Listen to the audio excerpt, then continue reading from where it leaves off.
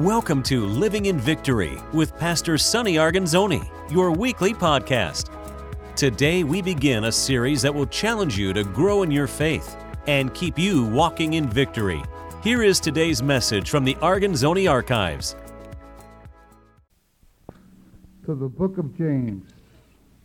Let's open up to the book of James, and we're going to be considering this morning the section that is found in the book of James, chapter 1, verses 19 to 27. And this is the area that speaks about being a doer of the word. Being a doer of the word, not only a hearer of the word, but also doing God's word. But before we get into that section, I would like to read the previous verses that are recorded here in verse 16 to 18 of James chapter 1. Now, the last time we dealt with James, we spoke about trials and temptation. First, we find James is speaking and saying about count it all joy when you fall into diverse temptation, knowing that the trying of your faith worketh patience. So he talks about the trials that come our way, that we could count it all joy when we realize that when we receive trials, or when we go through suffering, or when we go through a testing period, is so that our faith could be strengthened. God will not permit us to go through anything that he feels that we cannot handle. So if anything comes our way, it's because God has all the confidence in us that we're able to handle it. So James brings out in chapter 1, he says, count it all joy. You can count it all joy when you're going through these diverse temptations, when you're going through these diverse trials, knowing that the trying of your faith worketh patience. So there's a growing process that begins to take place when you're able to be an overcomer, when you're able to go through the trials and you're able to go through the testing periods. But then also he goes on, and then he begins to talk about temptation. Temptation that comes from the outside, temptation that comes to destroy our faith, temptation that comes to us so that we could fall. And then he brings out and he says, listen, let no man say when he is tempted, I am tempted of God. In verse 13 he says, because God cannot be tempted with evil, neither tempteth he any man. So he brings out that when temptation comes our way, temptation to do evil comes our way, it is not God that is bringing forth the temptation. But we're drawn away by our own lust. See, there's the lust, there's that nature, that human nature inside of us that wants to do evil, that wants to do bad. So it's not really God that's bringing it our way, but it's our body. This is the body of sin that has craving for things that are not pleasing in the sight of God. And then also, it's the enemy, it's the devil himself who wants to trip us up and brings things our way so that we could fall and not serve God. So James says, listen, it is not God that is bringing it, but it is the enemy that is bringing the temptation so that you will be able to fall. And then it says in verse 15, then when lust has conceived, it bringeth forth sin, and sin, when it is finished, bringeth forth death. In other words, it is not a sin to be tempted. Sometimes when you're going through temptation, you feel, oh, if these horrible thoughts are coming into my mind, then it must be that I'm not saved. Well, it's not necessarily so. Even though you're saved, even though you're serving God, the enemy is going to invade many times our minds with evil thoughts. And these evil thoughts may come into your minds, and these desires may come and grip you, but it doesn't necessarily mean that you have sinned. You sin when you fall under the temptation. So over here James is bringing out that every man is tempted when he is drawn away of his own lust and enticed. And then he goes on and he says, and when lust has conceived, it bringeth forth sin. When it's conceived, when you have acted, when you have yielded to the temptation, then you have sin. And then the consequences of sin, when it is finished, bringeth forth death. There's a spiritual death that takes place. So now James continues on in verse 16, and he says, do not err, my beloved brethren. Every good gift and every perfect gift is from above and cometh down from the Father of light, with whom there is no variableness, neither shadow of turning. Now James begins to bring out God. And he says, God does not bring evil upon you, but it is the contrary. What God gives us, every good gift, everything that is good, God gives unto his children. So he says, every good gift that you have received, all those blessings that you have received, all those blessings that you have experienced, all these good things that have come upon you, especially after receiving Christ as your personal Savior, it comes from above, cometh down from the Father of light, with whom there is no variableness, neither shadow of turning. In other words, he is a friend that you could depend upon. He doesn't change his mind.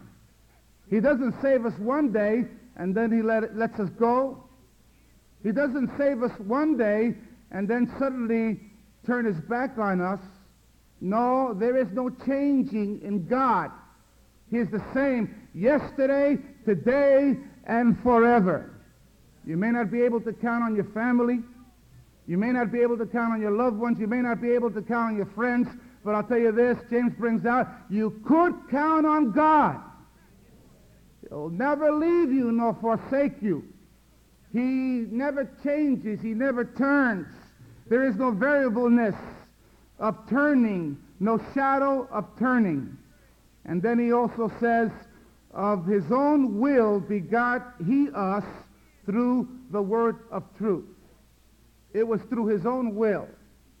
He willed for you to be saved. It wasn't that you willed it, it was God that willed it. First of all, the Father gave his Son, Jesus Christ. Jesus went to the cross of Calvary so that we could receive salvation. So it's all in the will of God. Of his own will begot he us with the word of truth. And it was through the word of God that we were born again, as we received the word of truth, that we should be a kind of first fruit of his creatures.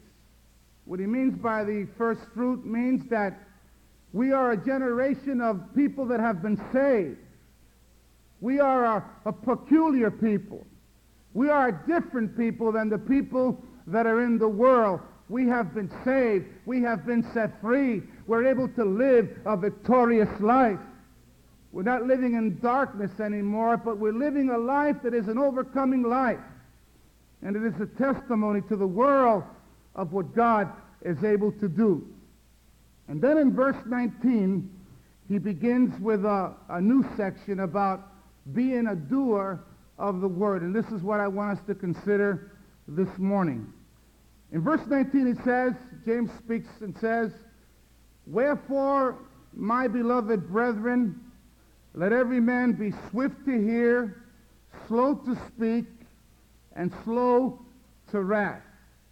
Now, the emphasis that James is bringing out and making in this section, the emphasis that he's making is that we should not deceive ourselves. And so many times we fall into that era of deceiving ourselves. Now we know that Satan is always trying to deceive us. He's always looking to deceive us. He's always trying to bring us into a place of confusion. See, confusion is never of God. This is why you have to be careful that you don't I don't like to see Christians say, I'm confused. Because confusion is never of God. It is the enemy that brings confusion so that we could become confused and so our faith could begin to waver. But God is not the author of confusion. It is the enemy that brings confusion. So what he tries to do, Satan, he tries to deceive us. So we have that we have to confront, that he's always on the attack, always looking one way or another to deceive us. But the sad part about it is that many times it isn't really Satan that is deceiving us, but many times it is us. We ourselves deceive ourselves many times. And this is what James is bringing out, that we deceive ourselves. We don't see ourselves for what we really are and in what state we really find ourselves. And it was Jesus that said in Matthew 7:22 and 23, many will say to me in that day, Lord, Lord, have we not prophesied in thy name, and in thy name have cast out devils? And then will I profess unto them, I never knew you, depart from me, ye worker of iniquity. In other words, in that last day, that judgment day, or the day that we become before the presence of Jesus Christ, there are some people that all along through life they thought they were okay. Do you know that there are people that are not saved that actually think they're saved? It's not that Satan is deceiving them, but they are deceiving themselves. So many people that confuse Christianity with religion, they confuse an experience with God with religion. It is not religion, my friend, that's going to take you into heaven, but it's a born experience with God. That you've been born again, that Jesus Christ is living within your heart. But there's so many people that deceive themselves, and they don't see the condition that they're in. They don't see their nakedness before God. They don't see their sins that they have before God. And in that day, Jesus said, many shall say, Lord, Lord, we have prophesied in your name. We have been involved in religious activities. But Jesus is going to say, depart from me, ye worker of iniquity. I never knew you. And then also we find the very same example that is recorded in the church in Revelation. One of the churches in Revelation. We find that the indictment against them was that they were naked, wretched, blind, miserable. And yet they didn't see that.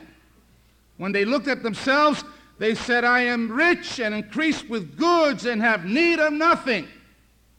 They thought they were all right. When they looked at themselves through their very own eyes, they thought everything was fine, that they were spiritually well. But when Jesus looked at them, he said, Jesus says, you are wretched, miserable, blind, and naked. They were in a terrible spiritual state.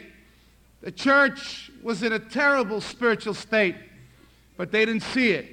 But God was able to see it because they were not looking through the eyes of Jesus. They were looking through their own eyes, and they were deceiving themselves.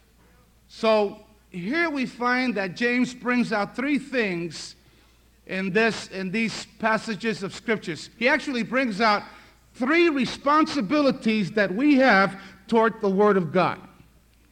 First of all, James brings out that the responsibility that we as Christians have is to rightly receive the Word of God.